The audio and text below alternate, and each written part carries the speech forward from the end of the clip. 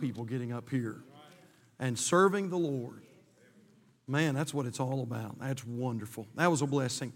I want you to take your Bibles tonight, if you will, please, and turn to Genesis chapter 14. In your Bibles, we were in Genesis 14 several weeks ago. Some of you remember that. And while we were talking about the king of Salem, and while we were there, maybe even a couple of days later, the Lord began to really speak to my heart from this chapter again. And so I want to draw your attention to Genesis chapter 14 and look, if you will, please, at verse number 8. And I tell you what, I know you're tired tonight. If you want to stand, why don't we stand one last time and let you stretch your legs. And we're not going to be long tonight. I'll try to work my way through this fairly quickly this evening. Genesis chapter 14. And we're going to read a considerable part of the scripture or the chapter because I want you to get the context here of what's going on. Genesis 14 verse 8, the Bible says, "And there went out the king of Sodom and the king of Gomorrah and the king of Admah and the king of Zeboim and the king of Bela, the same as Zoar, and they joined battle with them in the vale of Siddim, with Chedorlaomer, the king of Elam, and with Tidal, king of nations, and Raphael, king of Shinar, and Ariak, king of Elasar, 4 kings with 5. And the vale, or the valley, the vale of Siddim, was full of slime pits. And the kings of Sodom and Gomorrah fled and fell there, and they that remained fled to the mountain. And they took all the goods of Sodom and Gomorrah and all their victuals and went their way. And they took Lot, Abram's brother's son, who dwelt in Sodom, and his goods, and departed. And there came one that had escaped and told Abram the Hebrew, for he dwelt in the plain of Mamre, the Amorite, brother of Eshcol and brother of Aner, and these were confederate with Abram. They were citizens of Abram. They lived there with him. And when Abram heard that his brother was taken captive, he armed his trained servants born in his own house, 318, and pursued them unto Dan. And he divided himself against them, he and his servants, by night, and smote them and pursued them unto Hobah, which is on the left hand of Damascus. And he brought back all the goods, and also brought again his brother Lot and his goods, and the women also, and the people. And the king of Sodom went out to meet him after his return from the slaughter of Chedorlaomer, and of the kings that were with him at the valley of Shaveh, which is the king's dale. And Melchizedek, king of Salem, brought forth bread and wine, and he was the priest of the Most High God. And he blessed him and said, Blessed be Abram, the Most High God, possessor of heaven and earth. And blessed be the Most High God, which hath delivered thine enemies into thy hand. And he gave him tithes of all. And the king of Sodom said unto Abram, Give me the persons, and take the goods to thyself. And Abram said to the king of Sodom, I have lifted up mine hand unto the Lord, the Most High God, the possessor of heaven and earth, that I will not take from a thread even to a shoe latchet, and that I will not take anything that is thine, lest thou shouldest say, I have made Abram rich, save only that which the young men have eaten, and the portion of the men which went with me, Aner and Eshcol and Mamre, let them take their portion. You may be seated tonight. It may seem a little odd that God would give me a message like I'm going to bring to you tonight from a passage of Scripture like Genesis chapter 14. But God can use this Scripture to speak to your hearts in a lot of different ways. And as I was reading this the other day, God really began to speak to my heart. And I want to try to share with you what God laid on my heart tonight. I hope it'll be a blessing. I think it will. Let's go to the Lord and ask God to help us, and we'll jump right into the Bible study tonight. Father, we love you, and thank you so much for the privilege to be back at Calvary Baptist Church again tonight. Lord, we've come on purpose. We didn't just come to this place by happenstance. We've come tonight to worship you. And we want to worship you in spirit and in truth. I believe we've tried to do that tonight. We've worshiped you in spirit. Now, God, we want to worship you in truth. Thank you, Lord, for the music. Thank you for all that's been offered up from our musicians and the singers and the congregation. Thank you for Emery's special tonight. And Lord, I pray that our hearts have been prepared to receive something from your precious book tonight. Wednesday's a different kind of day. many and most of our people have worked long and hard. Some started before the sun came up. Lord, they're a little more weary than they normally would be on a Sunday. And so, Father, I pray supernaturally right now that you would breathe upon them and give them the energy they need to listen and learn. I pray for the power of the Holy Spirit. And God, I pray that you'll knit our hearts together as you've done so many times, so faithfully. And I pray that we'll learn a great truth tonight. Father, we love you. We praise you. We pray most of all that Jesus will receive honor and praise and glory from all that's done. Save that one that's nearest hell and encourage that child of God here or watching by way of live stream. Encourage those that are discouraged. We love you and praise you. Thou art so worthy of our praise tonight. In Jesus' name we pray, and for His sake, and all the Lord's people said, amen. Let me see if I can unpack this story for you just a little bit. Not a story that maybe we read that often. So there's a king by the name of Chedorlaomer that has been taxing several kingdoms for quite some time. We would call it, in our modern day vernacular, extortion. It's really what it is. He's forcing them, these kingdoms, he's forcing them to pay money in order to leave them alone. In other words, he says, you pay me this tax, I won't bother you. And so that's what's going on. And so for 12 long years, these kingdoms have just submitted. And they paid that tax, they paid the money. But the Bible tells us in the 13th year, they rebel against that. And because of their refusal to pay, Chedorlaomer comes to make good on his threat. He and his forces come and they attack Sodom and Gomorrah. They attack, and of course this is long or at least some time before God judges the cities of Sodom and Gomorrah. And so he comes and he attacks these cities and several others. He pillages Sodom and Gomorrah. He takes their victuals or their goods and their food and even their personal belongings. And then Chedorlaomer, unbeknownst to him, makes one dreadful mistake. He not only takes all the goods and kidnaps many of the people, but he kidnaps a fellow by the name of Lot. Wouldn't be a problem normally unless your uncle's name is Abram. And because of that, he has a major problem on his hands. Word comes to Abram. And the Bible tells us that Abram springs into action to rescue his fallen nephew. Look, if you will, at Genesis 14, verse number 14. The Bible says when Abram heard that his brother was taken captive, notice what he does. The Bible says he armed his trained servants. I just got to believe these guys are bad to the bone. He armed his trained servants, born in his own house, 318 of these guys, and pursued them unto Dan. What an interesting story this is. It's interesting for many different reasons, but it's truly interesting because we see an amazing turn of events here in Genesis chapter 14.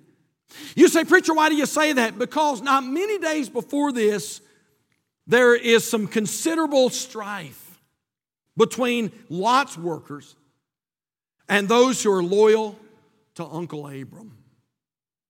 If you want to, it's just a page back. You can turn back to Genesis chapter 13 and look at verse number 7. And because of Abram, Lot has been generously blessed. God has blessed Abram, and Lot is with Abram. And so God sees fit to bless Lot because of Abram. And they become well endowed and very increased. In fact, the Bible says they become so increased that the land can hardly hold everything that they have. In Genesis chapter 13, verse number 7, the Bible says, and there was a strife between the herdmen of Abram's cattle and the herdmen of Lot's cattle. And it's interesting, the Bible says, and the Canaanite and the Perizzite dwelled then in the land. Why would the Bible even put that in there? I'll tell you why. Because the world is always watching. The lost are always watching to see how the church responds. And so here were two that represented righteousness. And there was strife. And the Bible says, and the Canaanite and the Perizzite dwelled then in the land. Look at verse 8. And Abram said unto Lot, let there be no strife. I pray thee, between me and thee, and between my herdmen and thy herdmen. Abram says, for we're brethren. We be brethren. Well, you get the idea here? And so there is contention, there's strife. And Uncle Abram, in his maturity and spirituality, comes to his nephew and he says, son, people are watching. Let's don't allow there to be strife between us. And we're family. And we represent the Lord. And others are watching. The Canaanite and the Perizzite are watching. And let there be no strife between us. And then we know the story. Abram says to Lot, he says, listen, you choose which direction you want to go. And you go. And you'll have my blessing. And we find here that Lot leaves his uncle, I believe, selfishly. You know, honestly, I believe this. I believe if Lot would have had enough sense to blow the fuzz off of a peanut, I believe that Lot would have said, Uncle Abraham, you just tell me where you want me and that's where I'll go. I'm blessed because of you. I have what I have, the house I have, the tents I have, the livestock I have, the prosperity that I have. It's because of you, and you were here long before I were, and God has blessed you. And Uncle Abram, you just tell me what to do, and I'll do that. And of course, I don't want there to be any strife between us. But you know what? That's not what happened. Abram had to come to Lot, and he had to say, I pray thee, let there be no strife between us. And Lot leaves independently and unwisely, and the Bible says he lifts up his eyes and he looks on the well-watered plains of Sodom. Now, I want you to get the story here. And I know I'm taking a little while for the introduction here, but I want you to understand that it is Lot who turns away from Abram, not the other way around. It is Lot who turns away from Abram. And by the way, now Lot is living in a place called Sodom, a definite picture of sinfulness and backsliding. If there was wrong committed, and again, I'm going somewhere with this. If there was wrong committed, Lot is the one who did the wrong to Abram, not the other way around. But when Abram hears that Lot has fallen prey, he springs into action to redeem his nephew. And by the way, boy, he goes to great odds to try to win his nephew back. The Bible tells us in Genesis chapter 14, verse number 14, the Bible says he pursued them unto Dan, which is if you could think about it like this, Israel is sort of a long country, and Dan is the northernmost rim of Israel. Abram lives in a place called Mamre, the plain of Mamre. It's down around Hebron. Hebron is down south of Jerusalem. And so the Bible says that Abram pursues this enemy all the way from Hebron, or the plain of Mamre, all the way to the northern rim of Israel, Dan. And so that's a long ways. It's a long ways in a car. It's definitely a long ways on horseback or on a camel. And so he goes to great odds to try to rescue his nephew. By the way, another interesting tidbit here. It's interesting that Lot was actually Abram's nephew, but the Bible refers to him as his brother. Did y'all see that? Look at your Bible again, Genesis 14, verse number 14. The Bible says, when Abram heard that his brother was taken captive. You know what? Regardless of what people do, regardless of the mistakes that they make, regardless of the color of their skin, regardless of what they do in their life, did you know that, you know what, we ought to count people as brothers at Calvary Baptist Church? Abram, think about this. Abram could have just simply washed his hands of Lot. He could have said, you know what, Lot, you made your bed, you sleep in it, you chose that. You know what, so too bad, so sad. And he could have just washed his hands of him. But Abram didn't do that. And I want to just ask a question tonight. I wonder, is there anybody that you have washed your hands of because they mistreated you? Somebody cheated you. Somebody criticized you. Somebody gossiped about you. Somebody treated you in a way that's not Christ-like. And because of that, you just sort of wrote them off and said, that's it, I'll never witness to them again. I'll never talk to them again. I'll never have anything to do with them again. I think we're seeing a great lesson here that although Abram was the one that was done severely wrong, when Lot falls, we find that Abram goes to great lengths to try to save what the Bible calls his brother. Let's talk about it a little bit tonight. I believe Abram teaches us some great lessons that are required in restoring a fallen brother or sister. I think we see them right all here in Genesis chapter 14. How about this? The first thing that we see is supplication. Supplication. If we're going to be successful in restoring the fallen, you know what, church? It's going to be through the resource of prayer. It won't be talent. It won't be personality. And some of you have great personalities. And I appreciate that. I appreciate your talent. I'm thankful for Emery's talent tonight. Get up here and play the guitar and sing. And those of you who play an instrument, well, we're thankful for that. But we won't reach those that are fallen by way of personality or by way of talent or by way of charisma. If you and I are going to bring the fallen back into the fold, it will be by prayer and by prayer only. Now you say, preacher, where do you find that in Genesis chapter 14? Well, you know what? In this story, it is evident that it was God that gave the victory and helped Abram to reclaim his nephew. Look, if you will, Genesis chapter 14 and verse number 19. Here he is. He's just come back from this battle. And the Bible says the king of Salem comes out to meet him. Genesis chapter 14, verse number 19. And he blessed him and said, blessed be Abram of the Most High God, possessor of heaven and earth. Look at the next line. And blessed be the Most High God, which hath delivered thine enemies into thy hand. And he gave him tithes of all. In other words, the king of Salem said, Abram, just remember, it wasn't you that claimed this victory. It was God Almighty that gave you this victory.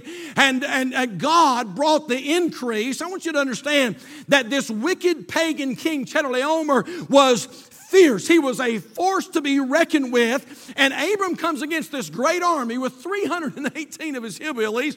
And you know what? God gives a great victory. Now the idea is this. It wasn't Abram that done it. It was God that did it. And if you and I reclaim those that are fallen, man, if we get those that have made their way down to Sodom, if we ever get them back in the fellowship, back in the fold again, you know what? It won't be because of you. And by the way, it won't be because of me. It'll be because there's a holy God in heaven that hears and answers our prayers. Listen, it'll only be through the power of prayer. Ephesians 6:18, praying always with all prayer and supplication in the Spirit, and watching thereunto with all perseverance and supplication for all saints.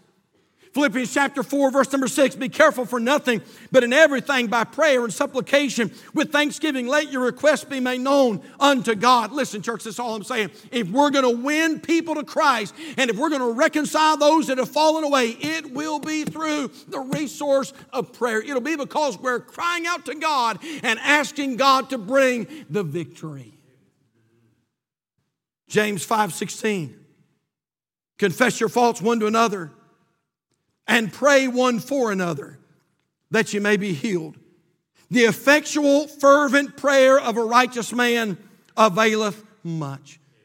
How many know that oftentimes we act like prayer is our last resort? And I'm not picking on you. I probably said it myself. But sometimes we'll say, all I know to do is pray. And folks, that's the first thing we ought to do. That's the main thing that we ought to do, is pray and take our petitions to the Lord. Why? Because prayer can help us reconcile the fallen. Prayer can help us get the fallen back into the fold again. Supplication, calling out to God, calling their name before the Lord, asking God to bless, asking God to work in their heart. By the way, thank God, God's able. Turn in your Bibles, if you will, to Luke chapter 22 tonight. Luke chapter 22.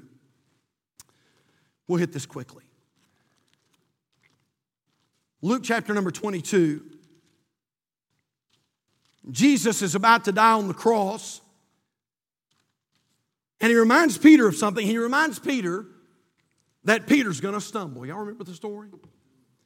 He says, Peter, you're going to deny me. You're going to stumble. You're going to stumble pretty hard. But he also reminds Peter of this, but I have prayed for thee. Look at Luke 22 and verse number 31. The Bible says, and the Lord said, Simon, Simon, behold, Satan hath desired to have you that he may sift you as wheat, but I have prayed for thee, that thy faith fail not. And when thou art converted, strengthen thy brethren. Now, Peter did fall. Peter did stumble. But may I remind us tonight that about 50 days or so after he denied the Lord, he was preaching on the day of Pentecost, and 3,000 people got saved and 3,000 people got baptized. Why? Because there's power in prayer. We have a song in our songbook. You know it well. You probably don't even need a songbook.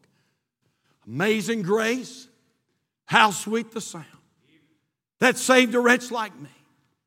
There was a fellow by the name of John Newton that wrote that song. John Newton, many people don't know, though lived a wicked, wicked life for over 30 years. He lived a life of wickedness and debauchery. You say, preacher, I wonder what it was that turned John Newton around. Well, John Newton had a mother. And his mother died when John Newton was only 6 years old. But on her deathbed, she prayed this prayer. She said, Lord, make John a preacher. Make him a preacher. And you know what? God heard her prayer. And John Newton got born again, became a preacher of the gospel, and wrote Amazing Grace, how sweet the sound. Number one, supplication. Number two, hear me on this one. Number two is the word spirituality. Would you turn over with me, please, to Galatians chapter 6 tonight? Galatians chapter 6. And look, if you will, please, at verse number 1 tonight. Galatians chapter 6 and verse number 1. Not only supplication, but spirituality. Galatians 6, verse 1. Brethren, if a man be overtaken in a fault, look at the next phrase. Ye which are what? Ye which are spiritual.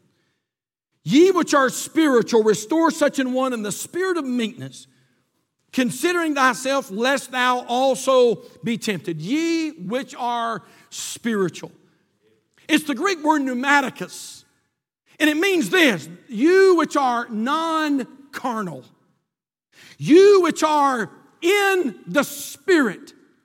In other words, if we're going to reclaim those that have fallen, we must be in the Spirit. And how many know that when you're in the Spirit, it bothers you to see people leave the will of God? Did you know one of the hardest things that I'll face, and now over 29, I can't even believe that I'm saying that, over 29 years of pastoring. Man, I'm still a young man. Thank you, Brother Ricky. I appreciate that. 29 years. How in the world can it be 29 years? One of the hardest things that I face as a pastor in 29 years is seeing people come in and then leave the will of God. You say, preacher, why is that? And I'll tell you why. Because we all know where it ends up. And we see people come in this church and boy, they start doing good and their kids begin to change and their marriage begins to improve and their family does better and their home has some life and boy, they came in broken and now they're walking in smiling and holding hands and just doing great. And I mean, God is blessing. And then all of a sudden, you know what? You see them begin to sojourn and you see them begin to stray and you see them begin to swerve and you see them begin to get out of the will of God. And we know where that's going. I'm going to tell you what, that doesn't go to a good destination. It only leads to destruction. Oh, listen, this isn't very deep preaching. I'm just telling you, it works to read your Bible. It works to pray. It works to go to church. It just works. You say, preacher, how about explaining all the ins and outs? I can't explain it all, but I'm just telling you, it works, brother. You just stay in there with God and keep on reading your Bible and keep on spending time in prayer, and you plant yourself in the house of God, and don't you let hell or high water move you away. Because it will ruin you. It'll wreck your kids. How many times in 29 years have people came back to me and said, preacher, I never thought I'd ever do what I did.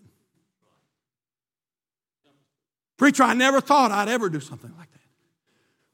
I never thought I would stoop to those levels. How many times listen, I just want to help you tonight. You're the backbone of the church. This is just preventive maintenance preaching tonight. How many times in 29 years have people come to me with head down and said, "Preacher, there's no way I can come back." And I would say, "Brother, you're welcome." "Preacher, there's no way I can come back. There's no way I can show my face." Now, we know what that is. That's a lie of the devil. But they'll say, "Preacher, there's no way I can show my face. There's no way that church will ever welcome me back. I mean, there's just no way." How many times have they come and say, "Preacher, my marriage is on the rocks. My family's going to hell. I mean, my home is falling apart." Oh, listen to me. If we're going to restore the fallen, it's going to take some people that are in the Spirit and walking with Jesus and not carnal, but living for the Lord Jesus Christ. Spirituality. But I want you to notice something. Coupled with this spirituality is a spirit of meekness. Now look back at your scripture again, Galatians chapter 6, and look at verse number 1. "Brethren, if a man be overtaken in a fault, ye which are spiritual," pneumaticus, "ye which are not carnal, ye which are in the Spirit, restore such an one," here it is, "in the spirit of," what's the word? Meekness. "Considering thyself, lest thou also be tempted." Meekness. Meekness. It's a fruit of the Spirit. Galatians chapter 5, you know what? When we get filled with the Holy Ghost, the Spirit of God begins to bear His fruit through our lives. And one of the fruits that He bears in a Spirit-filled child, oh, this is good tonight. Amen. I'm feeling better and better about this as we go. You know what? If you say, "Preacher, how do you know if somebody is filled with the Holy Ghost?" I'll tell you how. They'll be meek. They'll have a spirit of meekness. Well, you say, "Pastor, what is meekness?" The word meekness there means gentleness. It means humility. And in context here, this is what the Bible is saying. As you seek to restore the one who has fallen with a spirit of humility, you understand that you are capable of making the same mistake. That's meekness. As you try to pull some people out of the pit, as you go try to rescue some lots, you don't look down your Pharisaical nose at them and say, "You dirty, rotten Christian." Let me tell you something, church. Let me help us tonight. We got new folks coming to this church all the time and visitors coming in all the time. And if we have folk come in this church and they have that kind of a spirit, it is not the Spirit of Christ. Because if you are filled with the Holy Ghost, you'll have a spirit of meekness.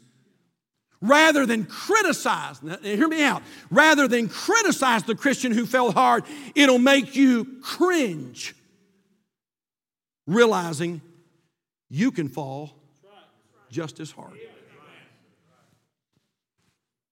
Well, that's a truth if I ever told it right there. Well, you say, "Preacher, I'll have you know, I'll never fall. And I'll have you know you're on thin ice. You're living in dangerous territory. If you ever get to the place where you believe that you're above falling into sin." Some of you probably know, I won't mention names, but some of you probably know who I'm talking about. A number of years ago, I mean, it's been a good while ago now, there was a well-known preacher, very well-known, that fell into sin, and he fell hard. It was immoral, I should say. It was all over the news. He was well-known. He was very famous among religious circles and even out of religious circles. And it came to knowledge that this man was involved in some immorality, and boy, it was all over the newscast, and they began to interview different people. And I'll never forget, there was another well-known preacher who came out at the same time, and they began to interview him, and he began to call this other preacher that fell, if I remember right, he began to call them a bunch of snakes.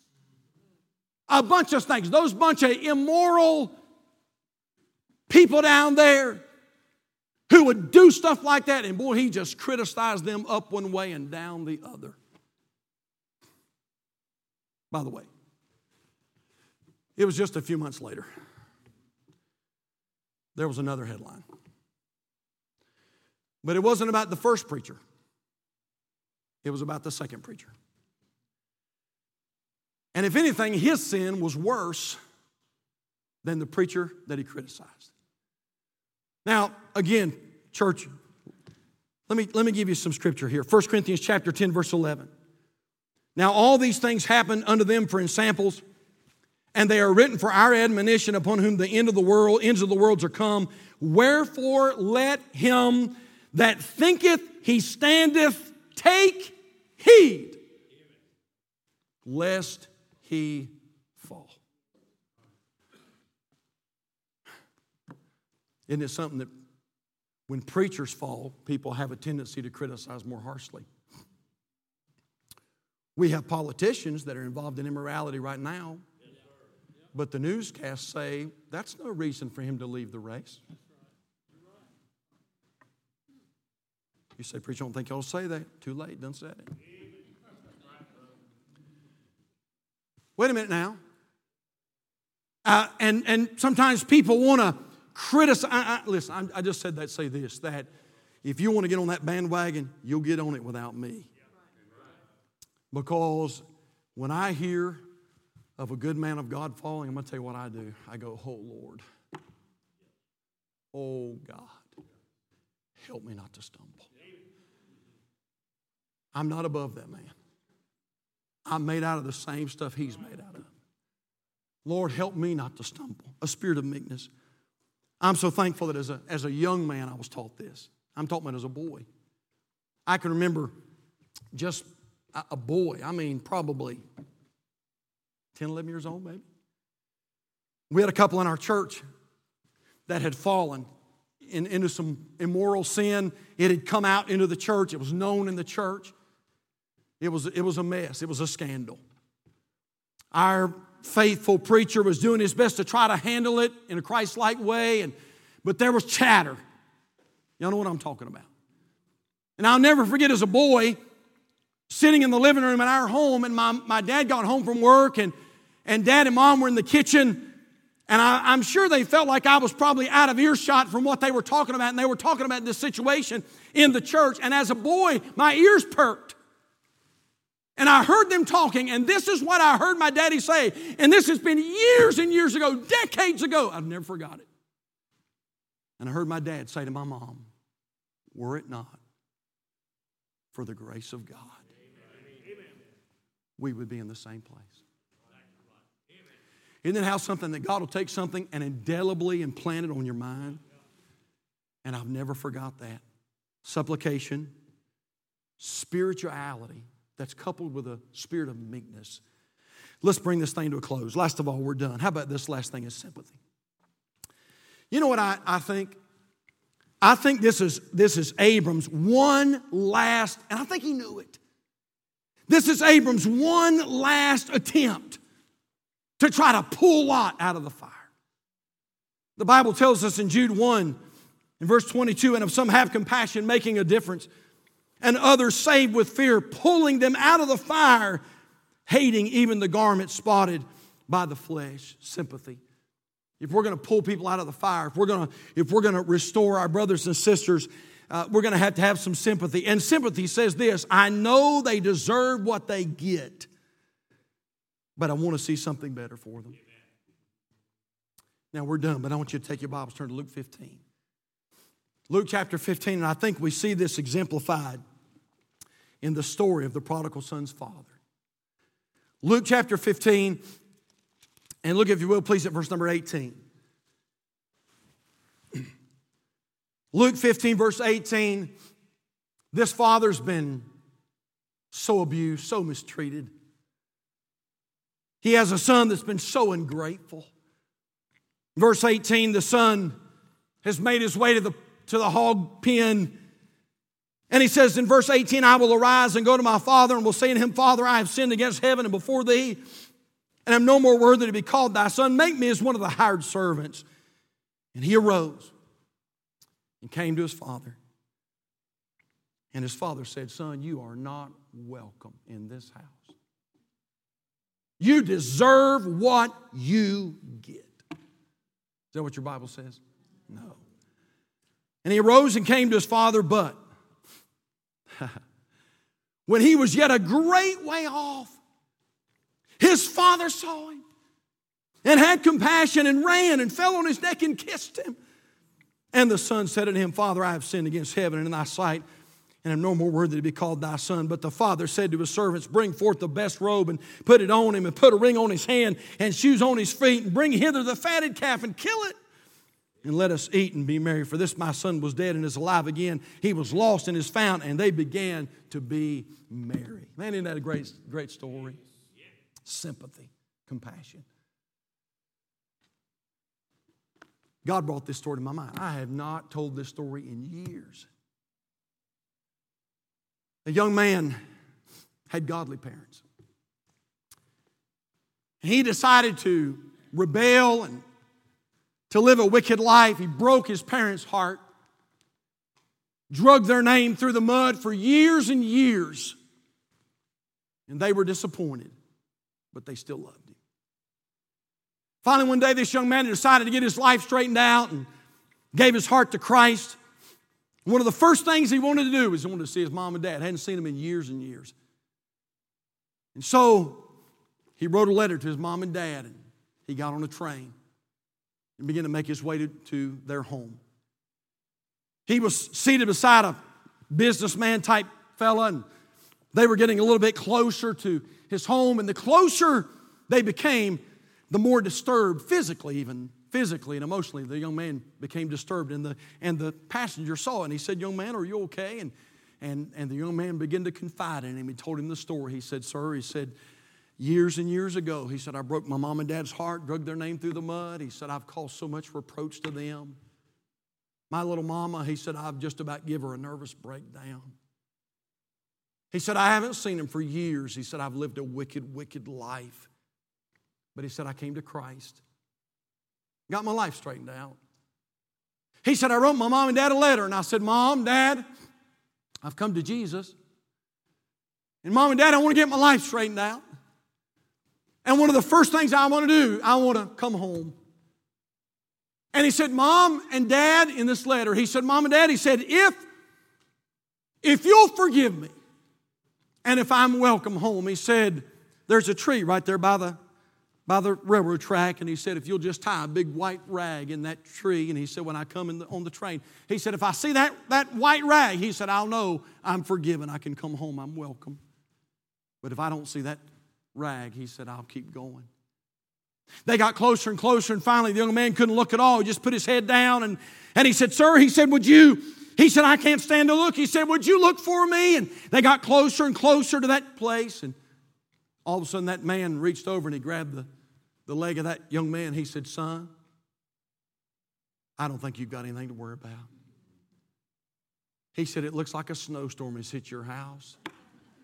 That young man looked up, and that tree where that rag was supposed to be hanging, it looked like almost every single branch had a white rag hanging in it. He looked at that fence that went down the yard, and on every post of the fence was hanging a white rag. And then he looked, and there were two old gray-headed parents, Mom and Dad, that had a big old white linen sheet standing in the yard, and they were shaking that sheet as if to say, you're forgiven. Come home. You're forgiven. Hey, Calvary, this is all I'm saying. If there is a church in Iredell County, let it be Calvary Baptist Church in Union Grove that waves that white sheet and says, hey, come on home. Come on home. Come on home. Well, preacher, I've messed up. Yeah, but you're welcome. Get back in the fight again. Start serving the Lord again. God still has something that He wants for you to do.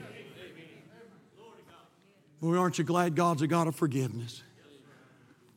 And God's a God of restoration. I wonder who is it tonight that we need to reach.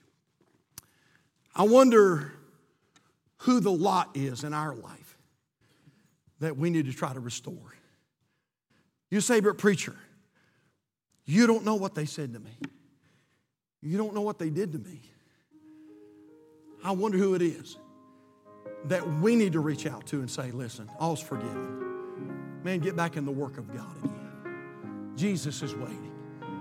Would you bow your heads with me tonight? Father, thank you for this simple Bible study tonight. Lord, if there is a church, and let me pray this first. God, help this church to be a church of righteousness and a church of holiness and integrity. But Lord, may we couple that with a spirit of compassion. And Father, when fallen people walk into these doors, God, may we be waving that white sheet and saying, you're welcome. Jesus wants to do something great in your life. God, help us to be that church. Father, maybe there's someone here tonight and there's a lot in their life. There's a brother or a sister. There's a child in their life that maybe hurt them or disappointed them. And God, I pray tonight that you would give them the wherewithal to reach them for the cause of Jesus. Father, have your way in the invitation. Speak to hearts, I pray. And we sure thank you in Jesus' name. Amen. Let's all stand tonight. Our heads are bowed. Our eyes are closed tonight. We're not going to prolong the invitation, but if God has spoke to your heart, if God has laid a lot on your heart tonight, I wonder maybe if you just tiptoe down to this altar and breathe their name before the Lord. Hey, teenager, realistically, there are some lots that I cannot reach that you can. I'm talking about some young people or some teenagers that have fallen away from the things of the Lord. And although pastor I may not be able to get them back, it could be that God would use a younger person to bring them back to the faith again. Let's just take a moment. Time's not late at all. Let's just take a moment tonight and listen to the Lord. And you pray for these that are in the altar tonight. And if you need to come, the altar's open. I'm going to make my way to the main floor just in case there may be somebody here that has a need. And if we can pray with you about a specific need tonight, we'd be glad to do that. All right? You come while we wait.